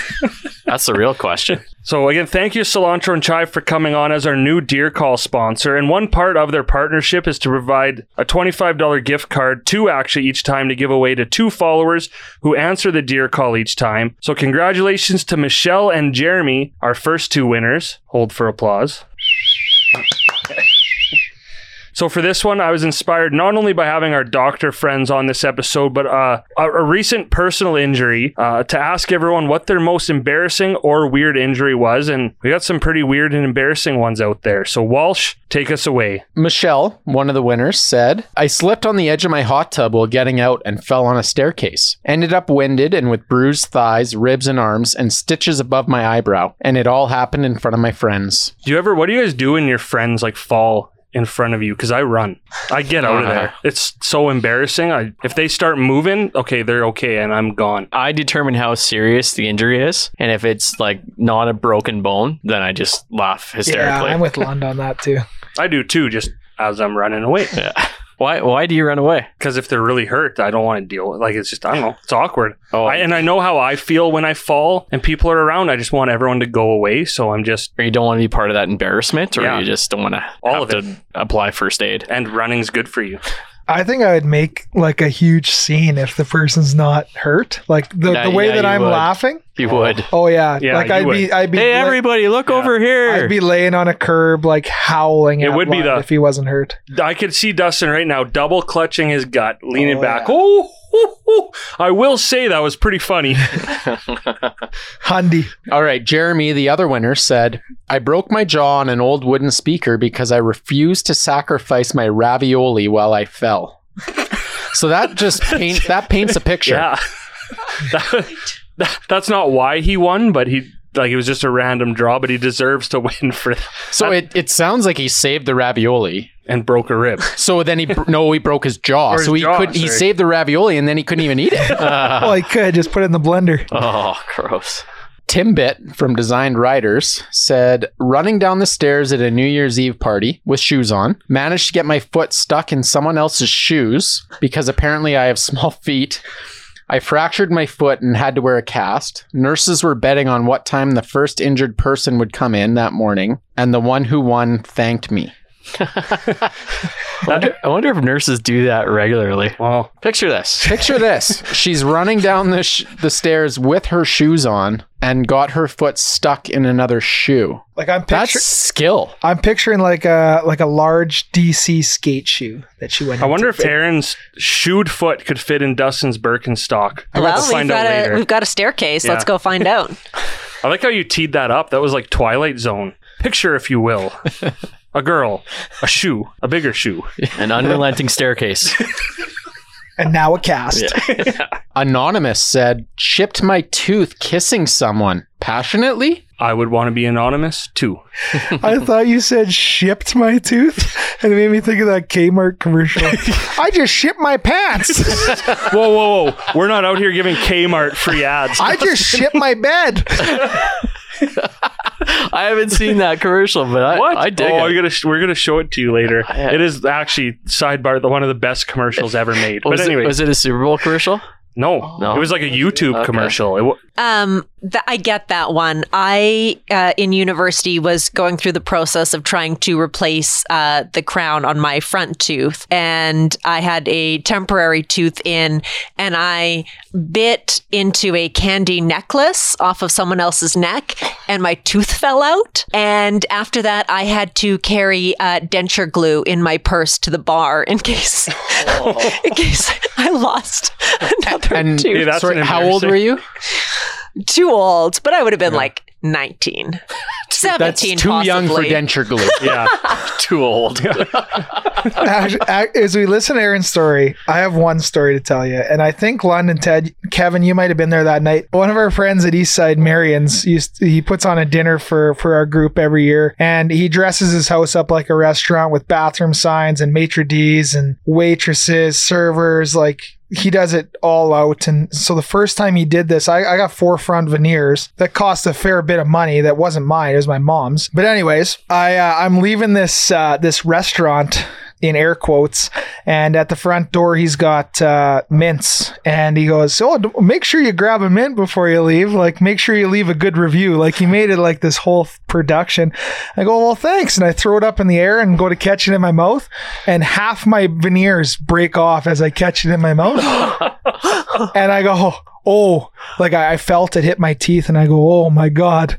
And I look at, I don't even remember who, it might have been Lund, it might have been somebody else. And I look at him, I go, "Did my teeth break?" And he just goes, "Oh, hey, Lloyd." So we won't say the name, but I remember who it was because it's our friend with a black tooth. Oh, Mr. Pieper. Was One guy it a real mint? Oh, or was yeah. it like a fake brick or something? No, it was a real mint. It just landed weird in my mouth and just chopped it right off. But So Laura forked out some thousands. well, more I thousands. I shouldn't say this, but I may have said I bit into an apple wrong. Why didn't you at least say like a whole holiday ham or something? Yeah, like believable, no one's an apple? believing. Yeah. Although I would believe that you wouldn't know how to bite into an apple properly. And you would do it wrong and break your tooth. Yeah, you start with the core, man. Just like an exercise. Yeah. I don't even know where we are anymore. Mona said, "I tripped on a curb crossing the street on my way to meet a first date at Starbucks. I landed on my hands, got up, and brushed myself off. 15 minutes into the date, I realized I couldn't move my arm. The nice guy took me to the ER and stayed with me as I got x-rays. It was an impact fracture. I didn't get a second date." Oh, poor Mona. When I first read that, I was like, "Oh, this is going to be a great like meet cute story." And they got married, and this guy said, "No, fuck this chick with a broken arm." Too clumsy. Yeah, high maintenance. That's awful. Mike said bowling. That's it. That's all. Bowling. That is embarrassing. A dude thought it would be funny to try and bowl through my legs, Oh. and his bowling ball cracked my tailbone. How hard is this dude throwing the ball? Well, if you think if it was like us doing it, probably pretty hard. I'm imagining a 10-pin bowling. The guy goes to throw it through like hard and his finger gets stuck and it just goes right up into his, like that's kind of what if it's a 5-pin bowling ball, it's on purpose. Yeah. Like that's the worst too. I don't even like that's not, I don't know if that's it's weird, but it's not embarrassing. It's embarrassing for the other guy. Yeah. Because that's the worst when someone else hurts you, like doing something stupid. And you just have to explain it to the doctor. Yeah. Like, what happened? If you've agreed to a tandem bowl, you are equally responsible. We don't for know if any there was any injuries. agreement. We don't know if there's any consent or not. That's true. Okay, fair. I'll tell you what, a cracked tailbone does not sound No. any fun at all. Lindsay said, "I was at the bar with some girlfriends 12 years ago and headbanging to, I'm pretty sure, Nickelback on the Embarrassing, dance floor." yeah. Sounds right. As I'm throwing my head back and forth, I smash my face on my girlfriend's beer bottle, right on my eyebrow. Next thing I know, I'm bleeding everywhere, end up with 4 stitches. Best part is 2 days after, I was meeting my now husband's family for the first time with a black eye and tried to explain in a more acceptable way on how I had stitches and a black eye. Dustin, what would be your alternative story to this on how you got your black eye, meeting Ashley's family for the first time? I bit into an apple wrong. I threw a mint the wrong way at Eastside Marion's. Landed right in my eye. Oh, Yeah, that'd be a tough one. bottle yourself? Yeah. I'd pull a Ted and fake I had COVID. Symptoms, COVID symptoms. And I went to the dentist the next week. Here's one that maybe Aaron can relate to. Someone from Gord Smoke Shop said, broke a wrist falling off a 2-foot tall Shetland pony. Oh, yeah. I had a Shetland pony as a child, and I came off that thing all the time. So I get it. I sympathize. I have more horse injuries than anything else. But you're already pretty much on the ground. Yeah, but those things are sneaky and mean. Anybody looking to get a horse, do not get a Shetland pony. Oof. Okay, I'm glad I was in the market for a new horse. So I'm glad. They're, How does that make you feel, Ryan? He's in the market for a pony or a horse, but not a house. Yeah, you got. I got one letter wrong. Whatever. Yeah, you got. One said go buy. I thought he said go buy a horse and get out of here. Yeah. Now I Board it in realize- our shed. Yeah, I Yeah. now realize you said house. Sorry, my U's look like ours. Gino said, I threw my back out doing laundry. Reaching into the dryer, I sneezed and a shock wave went up my spine. Literally fell to the ground and couldn't get up for 15 minutes. So Gino was a guy like I used to work with, but I remember the day that happened because we had to go to Olds on the bus, and it was the same day I fell down the stands and pulled us off air. But someone we worked with gave Gino what he thought were Robaxacets, but we're pretty sure Percocets. Oh, no. But on the bus ride home, I got on Percocets. When you got to share a pizza, I was like, that was like watching wood go into a wood chipper. Gino, we just talked about this. Just saw him the other day, and we talked about that too. How accidentally high he was, but that's what happens when you get old. Yeah, I've had some close sneezing calls, like some life-altering sneezes. It just kind of like resets your whole outlook on things. I always thought when you sneeze, you can have an orgasm. That's 8 in a row. You have to sneeze 8 times in a row. I don't know. I could. What's your Looking at the lights make me sneeze, so I could probably do it. I once sneezed in a tanning bed a few months after having my nose done, Oh no! and my nose hit the top of the tanning bed, and I almost passed out. It's the worst pain I've ever felt in my And whole you're life. trapped. Yeah, that sounds like a pretty good couldn't do anything. injury. I just laid there and cried. That's why they say tanning beds are bad for you. It's true. Lesson learned. Was it a real sneeze or was it one of your bullshit? Achoo! No, it wasn't a sneezes? polite sneeze. Yeah, it was a okay. real sneeze. Yeah, because I was in the privacy of my own tanning bed. She was alone. Yeah. This feels like a Final Destination movie. Shani said, soccer cleats to my lady bits. Nice bruises to match her cleats pattern. We're into the genital ones now, by Yeah. the way. Yeah. From here on out. Here. I'm Yeah. surprised they all weren't genital ones, actually. The old Nike vagina. Probably Just do it. Well, come on. Yeah. Some free ads for Nike there. Yeah. Yeah. They need it. They're struggling. Yeah. Joe said, running from the cops, I got high centered on a fence. Slivers from my booty hole to my kuka. But can you be more specific? Well, at first I saw high centered and I'm like, oh, she's driving. But no. Oh, you. Yeah, no, I think I know what that means. Yeah. So did she get away though? That's what I want to know. We'll have to report her to Crime Stoppers too. All right. Enough said on that one. Yeah. And last one, Josh said, I fell grinding a rail on my BMX and stabbed my handlebars into my groin, giving myself a grapefruit-sized hematoma. We'll have to ask our doctor friends exactly about that. Went to the hospital and they strapped me into a spine board so I could only see the ceiling. They had to cut my pants and underwear off, and the lady doing it asked me how I was doing and that she hadn't seen me in a while. I knew this lady from babysitting her kids. Super embarrassing. Oh. So I've been in emergency for a penis trauma before. And we'll get to that in a second. But Whose penis? Yeah, it was mine. But yeah, I was glad someone else had a weird one like that. But it is really weird having people poking around down there. And his, at least, like he was doing something sporty. This was the 10-year anniversary of this was just a couple weeks ago. It also last week was if we're talking about embarrassing injuries, 10-year anniversary of me breaking 2 fingers on Fred Penner's tambourine. That's it. Like actually? Yeah. So he does like adult shows now, and 10 years ago it was my birthday. He was at SACE, so we went and he called me up on stage to play The Cat Came Back, and obviously I was like having a great night and was just playing the tambourine too hard. And the next morning my fingers were all like they were. So you like, didn't what? You didn't know that night you I had didn't- broken them? No. Holy Like crap. I knew they were I knew like they were hurting, but I was just like, oh, whatever. But anyways, the 10-year anniversary of me scalding my penis was also recently, and again got home inebriated from the bar, nothing to eat. I was like, oh, I'll make oatmeal, and I had leftover boiled water, so I made a green tea. Sat down, and this is like 3 a.m, sat down on the chair. My hand just stopped working. and it fell right on my crotch. And again, it hurt, but I was like, oh.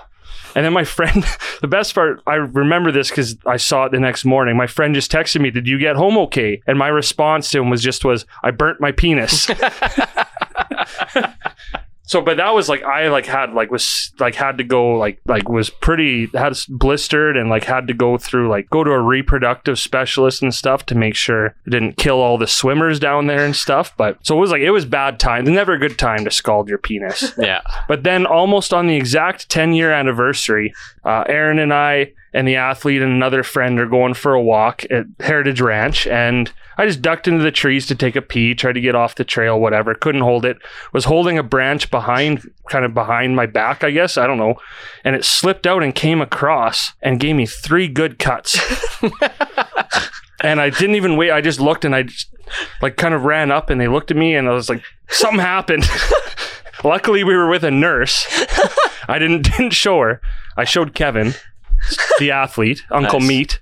That was for different. That was just, that's what we do on our walks. We're not allowed at Heritage Ranch anymore. It was really something to be a part of. And then, of course, we were wearing a long coat and stuff, but I sat down and got back in the car and had this big blood spot on my crotch. I was like, oh my God, 10 years from now, look out, Ted's penis, because something's going to happen again.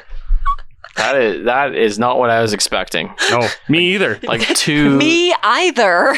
2 near penis death experiences. Yeah. Welcome to the Ted's Penis Hour. Anyone else? I almost should have gone last. Dustin, I know for a fact you've had some scrotal injuries. Yeah, I was humming and hawing about saying this injury, but our good friend at DNA Plumbing, Michael Dempster, we were playing PBAA on the Legion Blues, bouncing on my trampoline, and I got double bounced and landed on his head with my legs open. And never forget your first time. I was certain that it was an explosion of a testy. And I went 3 weeks, I think it was, without staying home from school with stomach aches. Just whatever, 12, 13 years old at that time. You don't really want to talk about a nut or dink injury. And so I kept it to myself, I got a stomach ache again, I'll stay home. And I think it went about 8 to 10 years before I truly gained the strength to go in and get this thing ultrasounded. And I was certain, I was certain that this thing was incapable of doing anything anymore because it was different from the other one. It works. One of them does anyway. But no, the nurse said that it was still kind of round. And I didn't get a critique of mine when I was there, but maybe I should have. So you teed this one up. I wasn't sure if I was going to say it, but that is my most embarrassing injury. Thanks, Mike Dempster. Was it a ruptured testicle though, or Well, I have no idea. I waited 10 years to figure it out. So the doctors would have hated that because I even told them about the hernia I haven't had fixed, and they're not happy. So get on that wait list. It doesn't need to work anymore. Yeah. But you want it to be at least kind of round, right? Close enough. Yeah, mine's not a testicle story, so this will be... Yeah. Sorry, I treat my nuts really, really sensitively, I guess. So, with lotion or no, with love. So mine actually just happened this past weekend. I was at a golf simulator company, not to be named. It's not their fault, though. It's not their fault. Great place. I'd go back in a heartbeat. But we were there for about 4 hours, and I had 2 or 3 drinks, give or take. Jugs. And we were having a long drive contest at the end of the night, and Uncle Meat steps up. And he can actually hit it pretty far for a big guy. So he hit a bad shot, still probably went 250 or 270 or something, but poor for him. So I said, here, go again. And this time, pause at the top. And what I was going to do a little bit where he stopped at the top, and then I just came around him and held his hips and gave him some sort of weird golf lesson. What I should have said was come to a complete stop at the top. But what he heard was pause for half a second and then swing as hard as I can. So he gets to the top of his swing. I start walking up, go to reach in to touch his like right hip, and he starts his downswing and just smokes my right hand. And all you hear is this like this super loud thud. And then I just was like in shock for like 2 or 3 seconds because I wasn't sure exactly what happened. And I think everyone else was just gasping at that time. And I looked down and there's a little bit of blood, but whatever. And then about a minute later, it just swells up to the size of a baseball. I don't even think it was a minute. Okay, well, whatever, like pretty quickly. And I could still move it and everything. So like this only happened like 3 days ago. So looking at it now, the swelling's come down. It's starting to turn a little black and blue. I'm pretty sure it's not broken, but I may go get it checked out. Just in 8 to 10 years. Yeah, just to be on the safe side.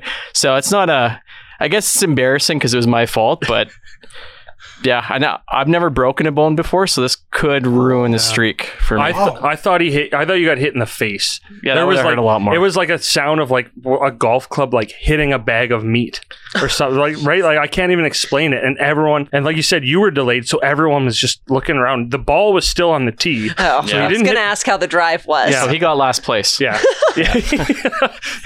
But I gotta say, I appreciate your commitment to this podcast because you're probably going into Friday like, man, I don't have a good story to tell on the podcast. That's exactly what I was thinking. Front wheel fell off his bicycle. Actually, yeah, that one's more embarrassing. Is that embarrassing though? Because that is not your fault. It's an embarrassing way to get an injury to have your bicycle fall to pieces underneath you. When you're a 35-year-old man. Yeah. Yeah. So, everyone's heard that story before, though, if you listen to the podcast. But yeah, no, I've been pretty lucky in my life. Just a whole bunch of minor injuries. So I have 2 quick ones. I wasn't going to say this one, but with all the ball talk and whatever. Tell us about your dink. Yeah. So this is like grade 8, and I think about this almost every day because it happened right by my kids where they go to school now. And yeah, it was grade 8, and I was probably with some of you guys, and I was trying to be a cool skateboarder back then. And I was just crossing the street, and my skateboard hit a rock and my foot hit the front of the skateboard. So the back end came up and it turned. So like the edge of the skateboard got me not in the balls, thankfully, but like in the area between the booty hole and the kuka, as per that person, the gooch. Yeah. Is that another, like whoever I was with, they were long gone ahead of me, and it happened in the middle of the street. And I just remember I walked back over to the grass and I laid in the fetal position for like half an hour thinking I was going to throw up. It just hit me right in the perfect spot. And so every day I drop my kids off at school and then I drive by. I know it was right by the house. So I drive by this house every fucking day, and I think of this skateboard incident every day. So that was a rough one. You ever just curl up in the fetal position when you drop them off? Sometimes I shudder. Yeah, man, you need to move. We need to find a new school. And then my second one actually happened in my last year of university at U of A in Edmonton. And it was one of my last classes because it was like the class you go to, and it was one of my accounting courses, and I'm an accountant. So I was like, I got to go to this course. And it was right before like the final test. It was like the final review day. We're going to review everything right before the test. So I walk out of our house, and it's like a 10-minute walk to school. And these 2 Jehovah's Witness girls, they were probably like 20, like around my age, around that time. They get me like right as I'm out the front door. And I wasn't listening because I was like, I got to get to class. I don't care about this. Yeah, we can find God later. Yeah. Like, talk to me like after the test, maybe, right? I'll help you then. So I am speed walking and these girls are keeping up. And they're in like their dresses or whatever, like, man, I can't shake these girls. And I basically like said, screw off. Like, I got to go to class. And they're like, no, God will help you in class, blah, blah, blah. So I kind of put my head down and I was just speed walking up to this intersection. And I was trying not to pay attention to them because I just wanted them to screw off, and they wouldn't. And I walked into a light pole. And there was a few other like students waiting at the light, waiting to go. And it knocked me on my ass. And I remember vaguely, because I think I might have given myself a concussion. I was sitting there like shaking my head, and I went to like, you feel your forehead. Like I hit it like square in the middle, like golf ball size, like immediately. Like one's hand, yeah. And I just remember I looked up at the girl and they kind of just looked at me and they walked away. They were like, well, he found God. God can't help this guy. yeah. And the other 3 people at the light, they weren't laughing, at least that I remember. They were just kind of like they didn't even ask me if I was okay. I think they were in shock because I came out of nowhere because I was walking so fast. They probably had an accounting test. Yeah. So I stood up and I went back home. I didn't even make the class because I was so embarrassed by these 3 people that saw me. And I just remember that those girls had left like a little flyer in our door. And I put it on our fridge, and I lived with like 5 other dudes in that house. Lundy lived with me. Yeah. And I remember I took their little flyer and I just wrote on it, "You will pay." And I never saw him again. I never joined the Jehovah's Witness. That was a bad day. You will pay. Okay, Aaron, let's hear your penis injury.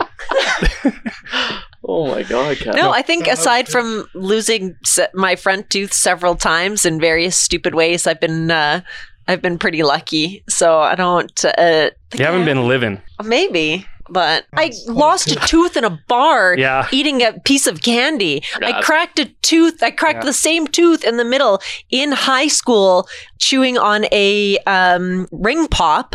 I lost the tooth, the same tooth, because I swallowed it and then had to call my German professor until I couldn't come in for my exam because I'd swallowed a tooth. If you were in Germany, though, you'd have better health care.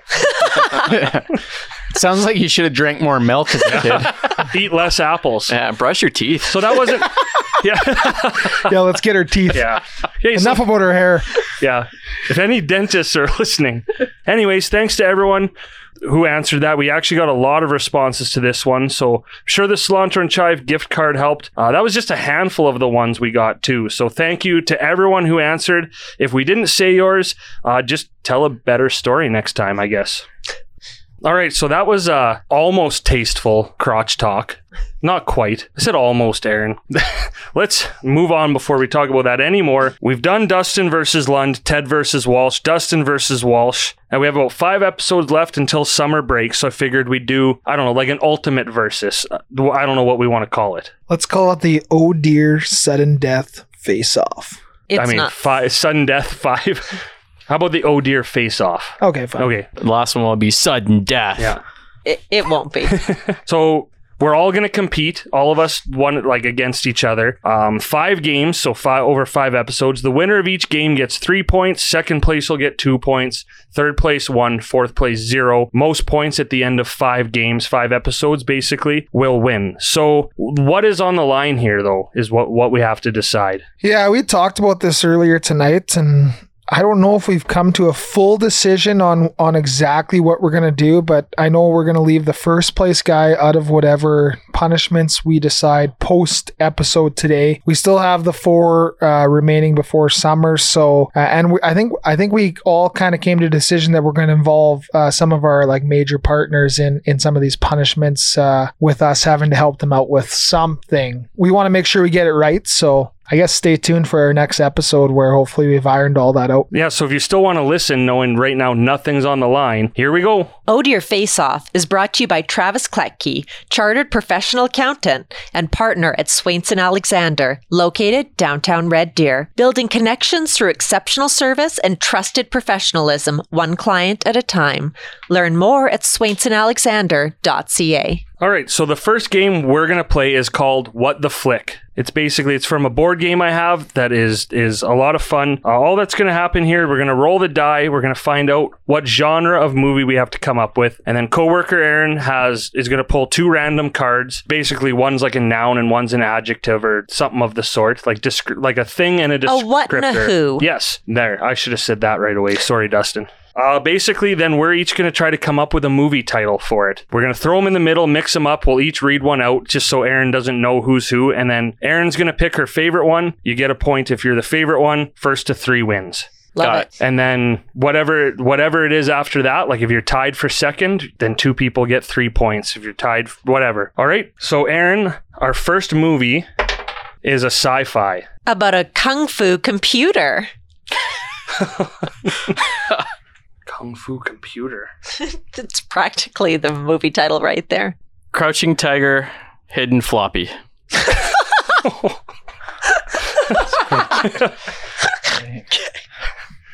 Metaverse Cyber Wars. Oh, I like that. Very topical. Yeah. The cube that kills. Okay, yeah. I like that voice. The 3 hard drives. That sounds like a great folk. It's like the three. What are the 3 kung fu kids? Ninjas. 3 ninjas. was this yours, Lund? No, that one wasn't Oh, I mine. thought No. you were trying to explain it. All right, Aaron. So we had the you would 3 be, hard drives. you'd be Tum Tum for sure. Do you remember all of them? I do. Oh, God, this is listening audience at home. Just remember, this is completely subjective, and these guys do know their audience, and it's got to be the Crouching Tiger floppy, floppy, Hidden floppy. hidden floppy. I loved my 3 hard drives. It was a once, close once second. Lund said 3 ninjas, it actually made me it was laugh. a close second. Action. Oh, perfect! An action movie about a lactose intolerant cop. I like everyone's enthusiasm on this one. This is good. Even if I don't win, I'm very happy with mine. So stupid. Projectile pigs. What is lactose intolerant? Do they mean cows? No, like pigs, like cops. Oh yeah. Okay. Which I don't approve of calling. Yeah. But this is This is not a commentary. political game. Yes, this is commentary. Double, hold the milk. That's so funny. Good cop, bloated cop. Milk gone bad. Ooh, ooh. Some good ones in there, yeah. Okay, what's between the bloated cop and the milk gone bad? I'm gonna give it to milk gone bad. Yeah, I knew Ted's was the other one. And boy Walsh. One Kevin, one Ted. Yeah. Also, there should have been something about a Paul Blart or Paul Fart. Paul or Fart. something. Oh. Yeah, It's hard in the moment. I know. Action. Oh, an action movie about a mafia-connected country singer. Oh wait, I think I put that wrong. Hold on. He gets ideas from the rest of us. No, I just put the wrong word. Put the actual lyric. Hold my beer while I kill your boyfriend. That wins. Oh, yeah, we're done. People say I got a killing problem. Okay, you sold it. Oh, the Italian cowboy. Is that what you got wrong? No. Oh, People say I got a killing problem. okay, I didn't know which one was yours. Okay, Yeah, sorry, I don't know any country songs. Say hello to my backwards hat. Oh, that's today's country. Yeah. yeah. I was gonna Hold my beer. Yeah. Yes. Yeah. You were on it, too. A romance. Well, about time. A romance movie about a microscopic cowboy. All these cowboys. We're staying in the country theme here. playing on my love of the 90s on this one. Prozac? How is that what you come up with? I'm Prozac. a ball of charade. What does that have anything to do with a microscopic Right. cowboy? I don't know. I like Prozac. www. dot. Never get over you. My Little Pony. Is that what it is? Yeah. Oh, I like it. oh. I like that. Kevin Walsh does the Wild West. I hope Kevin wrote that one. Tinkerbell meets Fievel Goes West. Oh, I would That watch sounds that. Walsh's Ranch. Fuck you guys. We almost made it through a whole episode without commenting on my height. Once you stepped off that soapbox, we realized how short you were. Oh, this is tough because I don't condone bullying, but Gentle ribbing. yeah. Yeah. I'm okay. What was the Wild West one? Kevin Walsh does the Wild West. Oh, it sounds like a porn parody. You didn't say it couldn't be porn because Hey, but it's not microscopic. it's a romance. Oh, I like Walsh's Ranch. Yeah, I knew. No way. Oh, I thought I had it. That was me, by the way. Kevin Walsh. I thought you were going to choose My Little Pony because you love ponies. It was close. Yeah, I did appreciate But that. there's I no got one. cowboy in I there. tell you what, I have a Wow, lot of ponies 2-foot are Shetland on ponies ranches. on my ranch. Yeah. Yeah, 2-inch. Yeah. Yeah. You probably call those horses on your ranch. Clydesdales. Oh, man. 1-1-1. We better move on before Kevin self-esteem gets damaged anymore. Horror. Ooh, a horror movie about an unlikely dentist. That's stupid enough Yeah. to win. You know my brand of humor. An unlikely dentist. I'll bet Aaron and Dustin have seen that dentist, though. The Adventures of Dr. Hook Hands. Dr. Hook Hands? Dr. Hook Hands. I hope that's your own. I like it. Read it. Can't even read. Just made that up. Austin Powers as the dentist. Fair.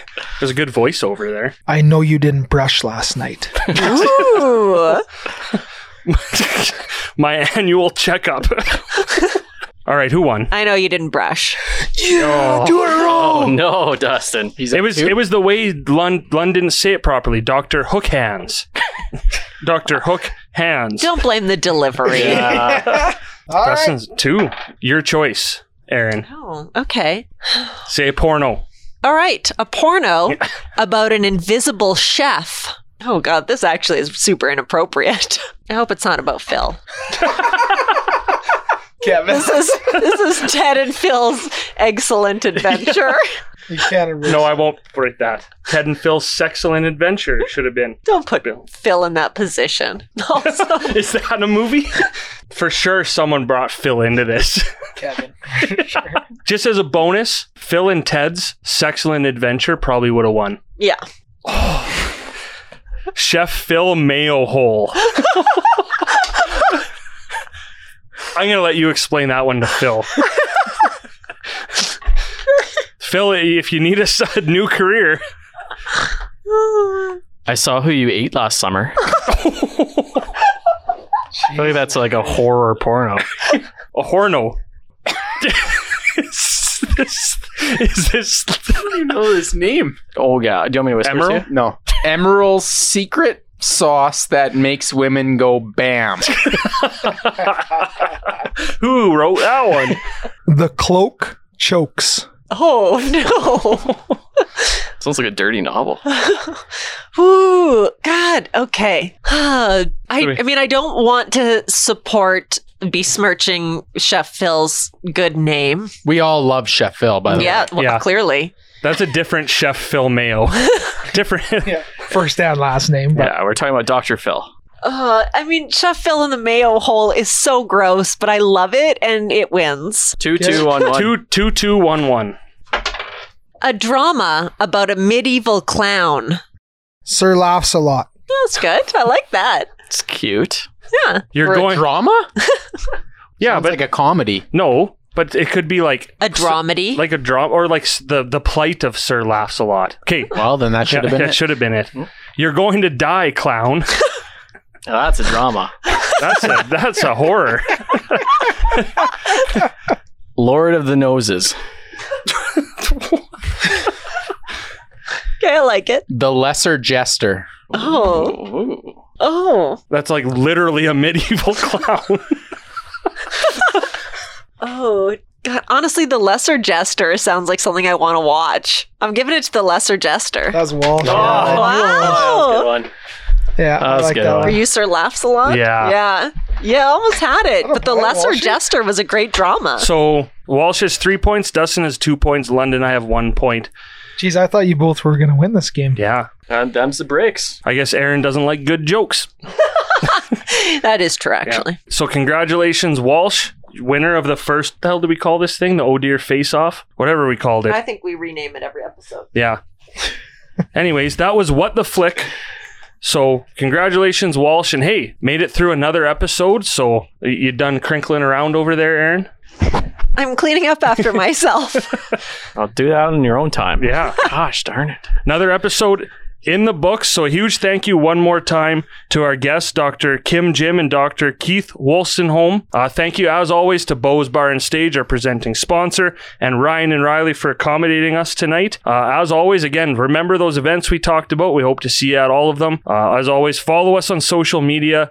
Give us a like, interact with our stuff, subscribe on YouTube, and yeah, guys, final thoughts. I'm just really glad that your hair stayed erect for the last like 3/4 of the show. So obviously, like like a little slow start because it was pretty limp, but it's been holding strong ever since. And you better go relieve that thing. Yeah, whatever Andrew used should like probably be doubled as like a sex jelly because this thing is not moved. I think it was sex jelly, actually. Yeah, great episode, guys. I just wish we had the doctors in like during this episode so they could look at my hand. But you know what? I'll be a big boy and go see the doctor this week. Yeah, like Lindy said, another fun one. Love coming to the studio with Ryan and Riley and Aaron and Andrew and the crew to have a beer or two and enjoy some great friends. So another one in the books. And I'm going to take this opportunity to wish my mother a happy birthday because it is her birthday Old today. Slippy Sue.